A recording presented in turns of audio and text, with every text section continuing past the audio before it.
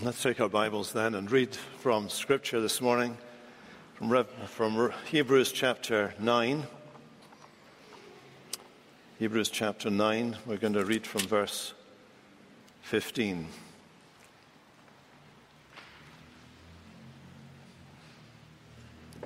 The author has just introduced Christ appearing as a high priest of good things that have come. And in verse 15 we read, "Therefore, he is the mediator of a new covenant, so that those who are called may receive the promised inheritance, since a death has occurred that redeems them from the transgressions committed under the first covenant. For where a will is involved, the death of the one who made it must be established. For a will takes effect only at death, since it is not in force as long as the one who made it is alive.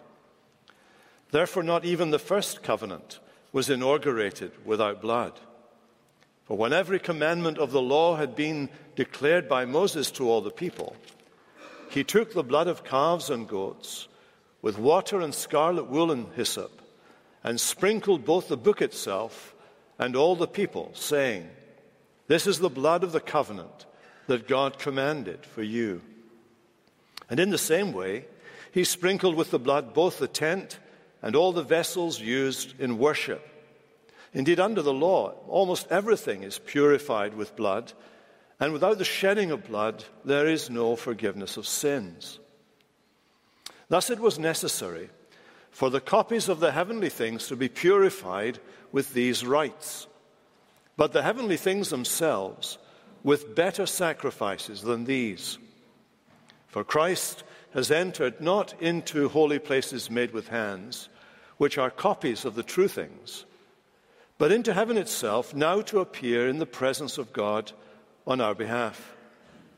Nor was it to offer himself repeatedly, as the high priest enters the holy places every year with blood not his own, for then he would have had to suffer repeatedly since the foundation of the world. But as it is, he has appeared once for all at the end of the ages to put away sin by the sacrifice of himself. And just as it is appointed for man once to die, and after that comes judgment, so Christ, having been offered once to bear the sins of many, will appear a second time, not to deal with sin, but to save those who are eagerly waiting for him." Lord, may your Holy Spirit, who inspired the authors of Scripture, who revealed your truth to them, and they through their words to us, we pray that the Holy Spirit will illumine our minds and quicken, Lord, our understanding to know what you are saying to us today. We pray in Jesus' strong name. Amen.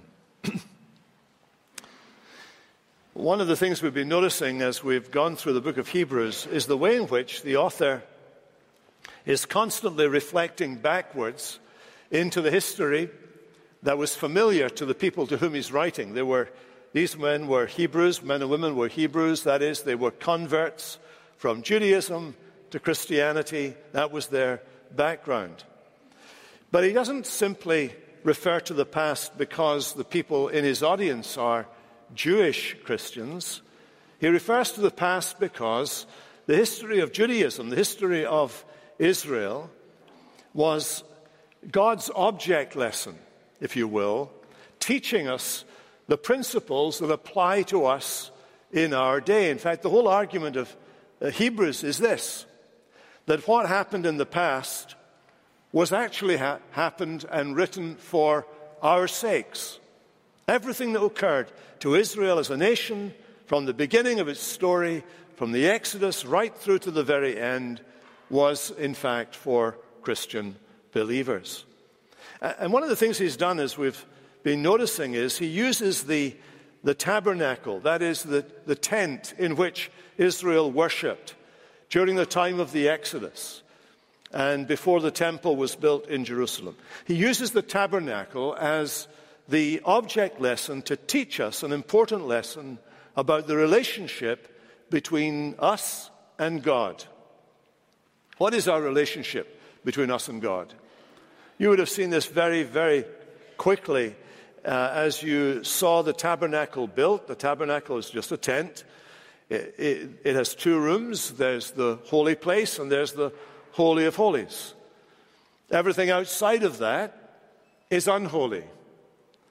So where are you and I? Well, you and I would be part of the group of people around it who are there to worship. But we would not be able to go in there. We would not be able to go in there unless we belonged to the priestly caste, the tribe of Levi. Only the priests were allowed to actually go into the sanctuary, into the holy place. Only they had the task of operating. We could watch them operate, but we would not be allowed in there. Something in the very distance was meant to impress upon people, God is holy, you are not. God is distant, you cannot go near, unless something dies. And so between the people and the holy place, there is the altar of sacrifice on which every day, all day, creatures were dying. Now, what was the point of all of this? Was it just that those were barbaric days? Those were days when people are Bronze Age people in Moses' time, and they don't know very much, and they're pretty ruthless and so on. Does it reflect the days in which they lived? Well, according to the Scriptures, according to Moses, rather what went on reflected God's will, not human will. It had been revealed from God in heaven what they should do in that tabernacle and temple. So what was it teaching? At the very heart of the teaching of the worship of Israel, the rites and ceremonies that went with the worship of Israel, there was the teaching about the relationship between people and God, that God was holy and that we are not holy. Now, what do we mean when we talk about the holiness of God? Well, there's a sense in which the word holy means, in its root meaning, to cut. We sometimes use it in the sense of someone being a cut above average, to say that this person is better off or more intelligent or has better looks than other people. You can tell they stand out because they're different. Well, that's using the word in the sense it's used in the Old Testament, but with this great difference.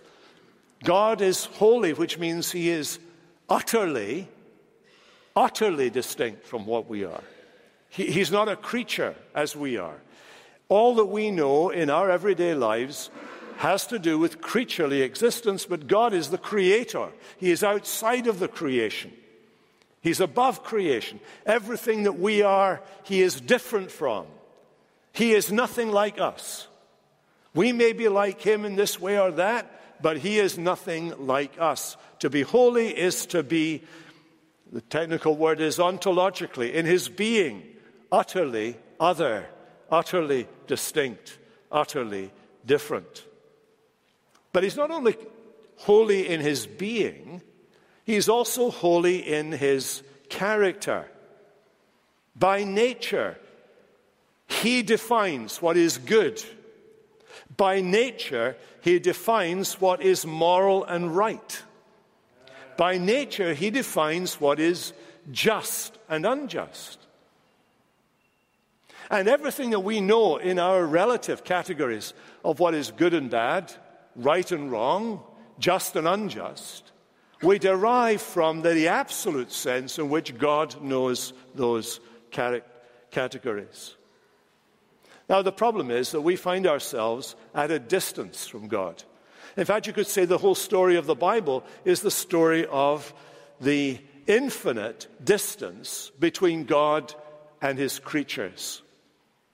There's an illustration of this. For example, in the book of Isaiah, Isaiah the prophet is one of the holier prophets of Israel.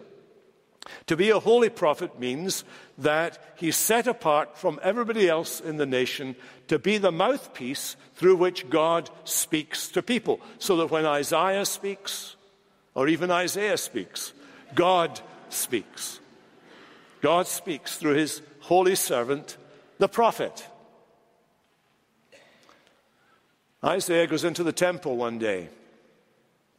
You read about it in Isaiah chapter 6. He went into the temple and he says, I saw the Lord. He had a vision of God, high and lifted up, he says. And his glory filled the temple. And he hears the seraphim singing, Holy, holy, holy, Lord God Almighty, the whole earth is full of your glory.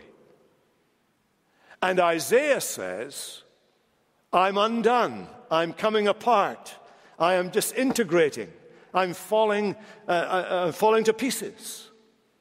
Because to be in the presence of the holy exposes the unholiness even in a holy prophet of God.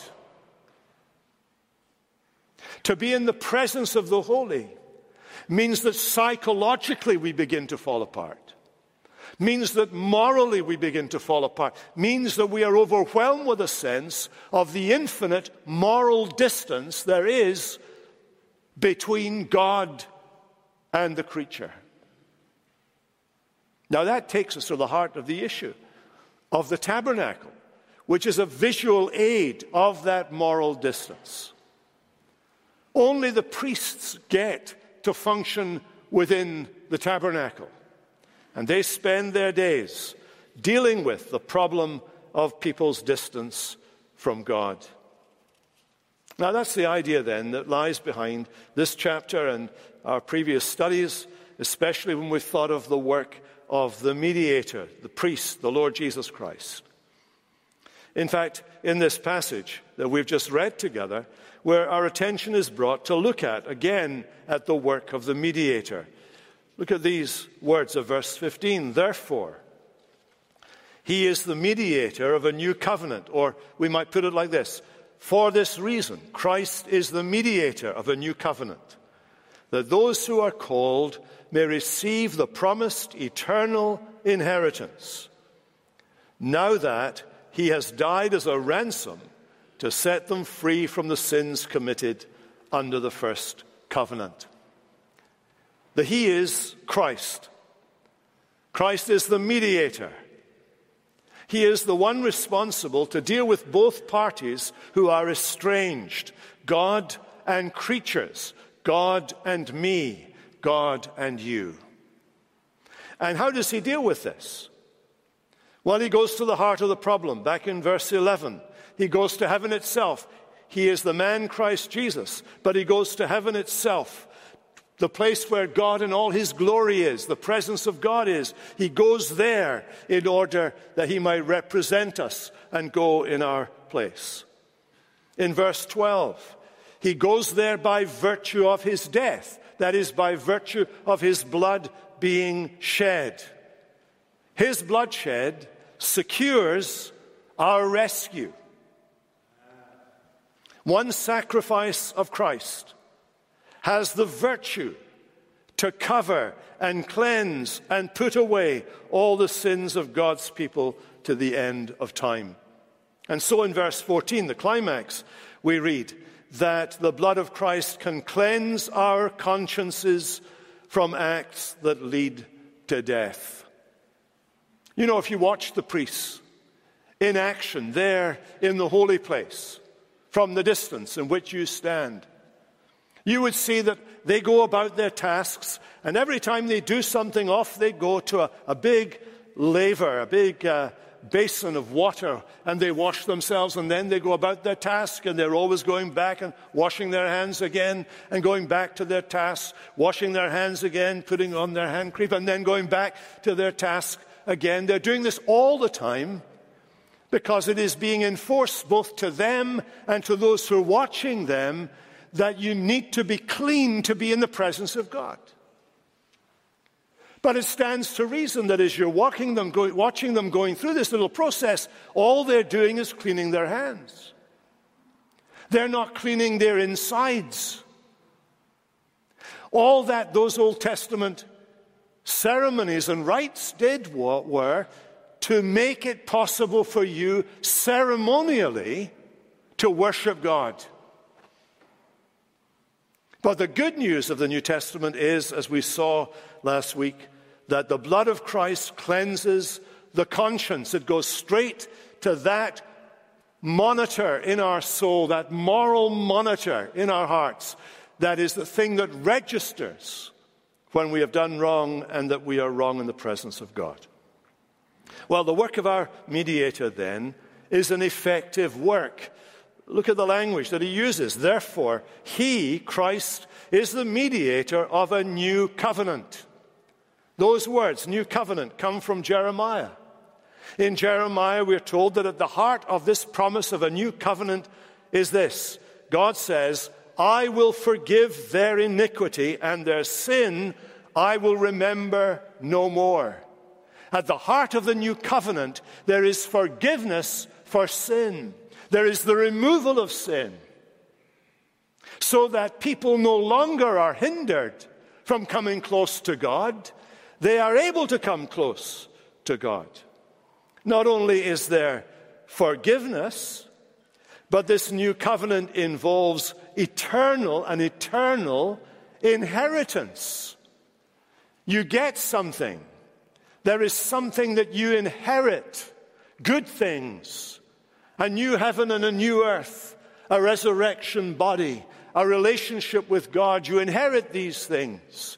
And you inherit these things in such a way that you share in the very nature of God himself, who is eternal. You share something that has the quality of God in it. It is an eternal inheritance. It does not fade or spoil or disappear. And this comes to all those who've been called, all those who come to believe. All those who come to trust in the Lord Jesus receive this. It is an effective work, the work of our mediator. To show you how effective it is, the author goes on to show you that not only is it effective for us, it is retroactive. It's effective for the people who lived before Jesus came. Have you ever heard anyone ask the question, what about people in the Old Testament before Jesus arrived? Were they forgiven their sins? The answer of this text is they were. He died as a ransom to set them free from the sins committed under the first covenant.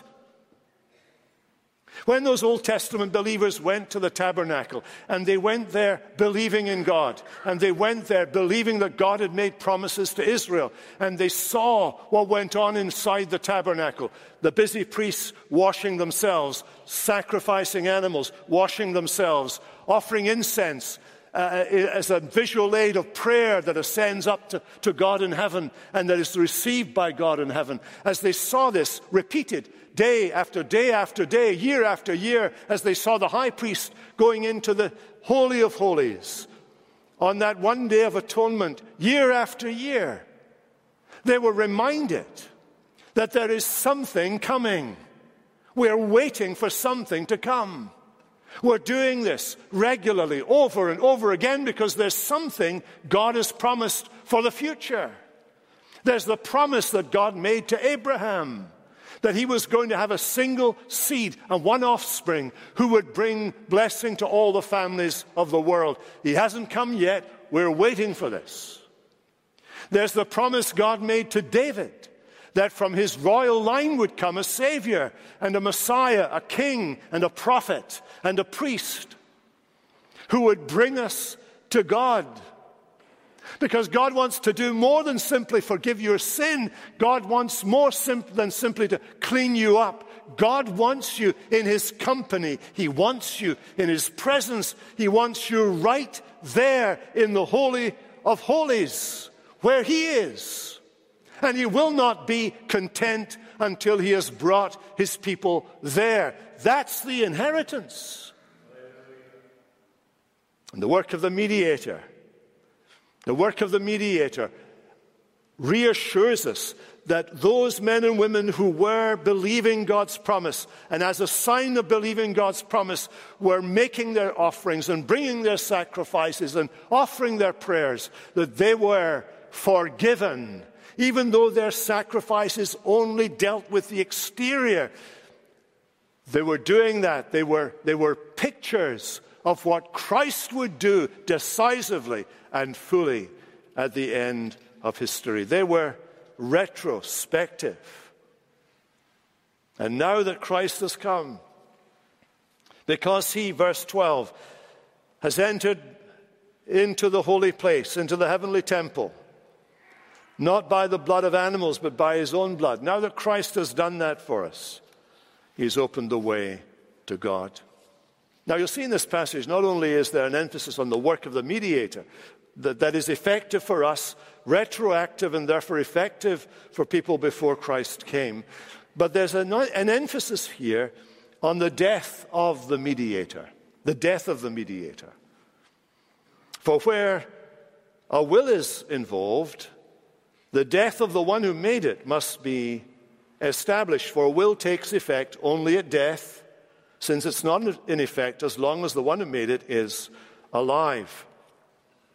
Now this death, this word for will here, is the same word that's already been used in verse 15 of covenant. It's the very same word.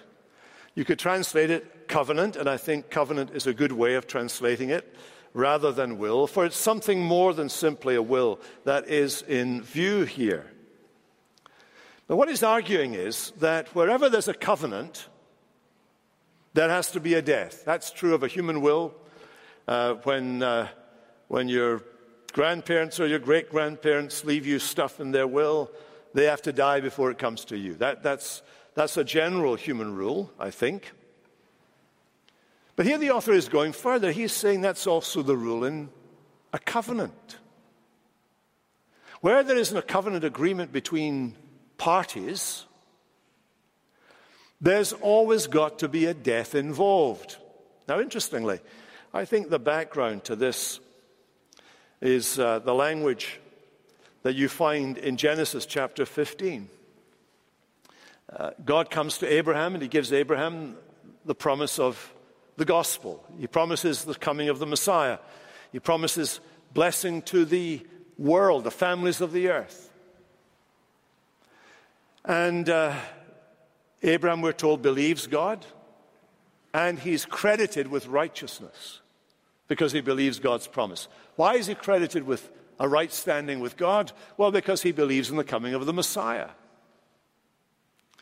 But in Genesis 15, God comes and visits with, in a vision, visits with Abraham. We know from research that's only occurred in the last 50 years or so, we've discovered that there was a background to this word covenant in the nations round about Israel. Two parties would come together, they'd have a chinwag, and they'd discuss the agreements they were going to draw up. And then after they'd done all of that, each party would kill an animal. They would lay the animals down on the ground, the carcasses down on the ground, and then together both parties would walk in between the slaughtered animals and shake hands, as it were, and say effectively to one another, let this slaughtering happen to me if I break my word, if I don't keep this agreement. Now in Genesis 15, God gets Abraham to kill the animals, lay them out. Abraham does that. He's exhausted. By the end of it, he falls asleep. And God comes as a blazing fire and oven, as it were, and God himself walks between the pieces. In other words, God effectively takes upon himself the curse of breaking the covenant for both parties. He takes Abraham's part and his own part. Abraham represents us. We are covenant breakers. Every time we break the law of God, we show and demonstrate that we're covenant breakers. But the great message of the gospel, the great message of this text is that God has undertaken himself to take the effects of the curse, the consequences of the curse, the death imposed by the curse, the slaughter and sacrifice involved in the curse, on himself, on behalf of his people. That's the remarkable thing. It involves the death of one. In this case, the one party in the covenant.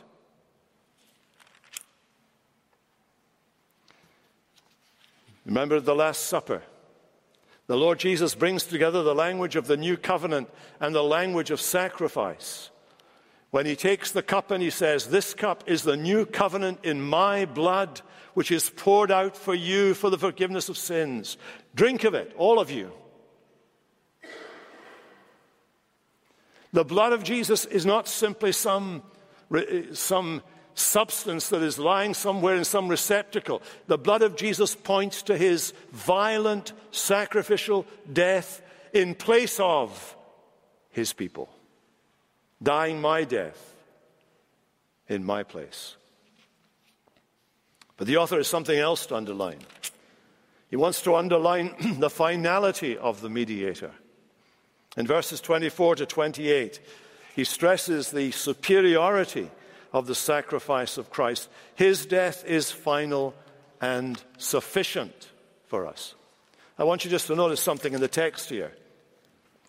Right at the very beginning, we're told at the beginning of this section, in verse 11, chapter 9, verse 11, when Christ appeared as a high priest of good things to come. That word, Christ appeared.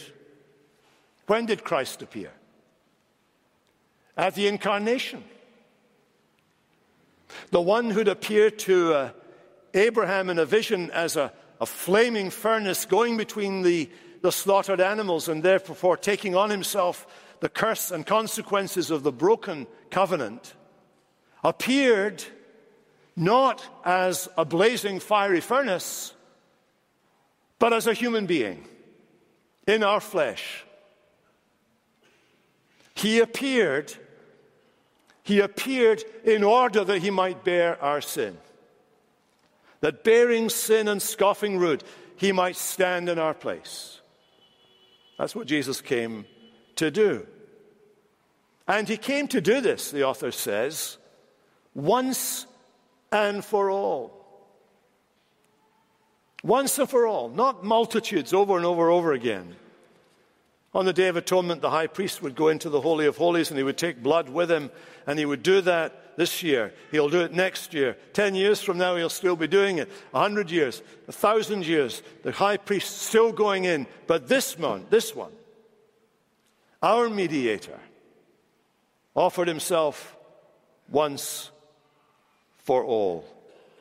He appeared in flesh and blood to shed his blood on behalf of his people. But I want you to notice something else it says here. It says that the one who appeared appears. Look at verse 24. Christ has entered not into holy places made with hands, which are copies of the true things, but into heaven itself, now to appear in the presence of God. He has taken our humanity with him into the presence of God. He is there. His very appearance there is all that is required to demonstrate to the powers of hell that their accusations will come to nothing. That every accusation against every child of God before a holy God will ultimately be squashed because of his appearance in heaven on our behalf. His appearance in heaven says something to the law of God that demands our punishment. It says this: there is no condemnation to those who are in Christ Jesus. No accusation of hell. No condemnation of the law. Because Christ has appeared, is appearing in the presence of God right now on behalf of his people. He appears on our behalf. He is there in our place on behalf of his people. But there's more than this. The one who appeared, past tense, the one who appears now in heaven will appear a second time. That's the climax of this passage. So Christ having been offered once to bear the sins of many, will appear a second time. The same Lord Jesus, the same man Christ Jesus, the same Lamb of God, the same Savior of the world, the same Lord Christ will appear a second time. This time he will appear not in meek humanity, not in a baby's form in a cattle shed. This time he will appear in great power and glory as God the Son, in human form, in all splendor and majesty of the Godhead. He will appear in the clouds of glory. He will appear so that every eye, from every moment of history, from all around the world, will see him at the same moment, in an instant. He will appear from heaven. That is the very next item on God's agenda for humanity. Nothing between that and that, this and that. That is the next item on the agenda. He will appear. That means, as John says in Revelation chapter 1, every eye will see him. Even those who pierced him will look upon him whom they pierced. That's where history is going. And when he comes again, when he descends from heaven, this time he is not coming to bear sin. This time he does not come in humiliation and weakness, in our frailty, in our mortality. This time he appears in great power and glory. He comes not to bear sin, but to bring salvation, to bring eternal salvation to his people. The final rescue from tears and sickness and desertion and depression, anxiety, fear, death, the final rescue from everything that changes and decays and comes to nothing. The final rescue from all the powers of hell. The final rescue from indwelling sin. The final rescue from everything that leads to death. When he appears to bring salvation to his people, to those who are waiting for him. What is the present posture of the believer? The text tells us that the present posture of the believer is that we are waiting for him. Those Old Testament saints, they were waiting. They were waiting long in hope and fear, waiting for the Messiah to come. We're in a better place than them. But we're still waiting for the Messiah to come in power and glory. He has come. He now appears. He will appear a second time. Lo, he comes with clouds descending, once for favored sinners slain. Thousand saints attending, swell the triumph of his reign. Hallelujah, Jesus comes, and comes to reign. And all of history is moving to that moment. And we are waiting and expecting to see him on that great day. Brothers and sisters, it is that posture of waiting. It is that posture of knowing that this is coming that transforms the present, that gives us something to look towards. In the cycle of human sin and violence, in the cycle of human abuse, in the cycle of human death, this is what we have. We are going somewhere. We're not trapped in the circular motion of life here. We are people who are on a journey towards that day when he shall appear. Well, it excites me. It makes me live. Martin Luther said we should live as if Jesus died yesterday, rose today, and we're coming tomorrow. Let's pray. Father, we pray that you would comfort our hearts with your word. We pray that you would particularly lift up our eyes, that we would look with great expectation for the coming of our Savior. Thank you that his work is effective. Thank you that his blood is enough. Thank you that his finality means that there's no one else to wait for, no one else to look for but him. We pray that you would keep us on the journey, waiting for that day.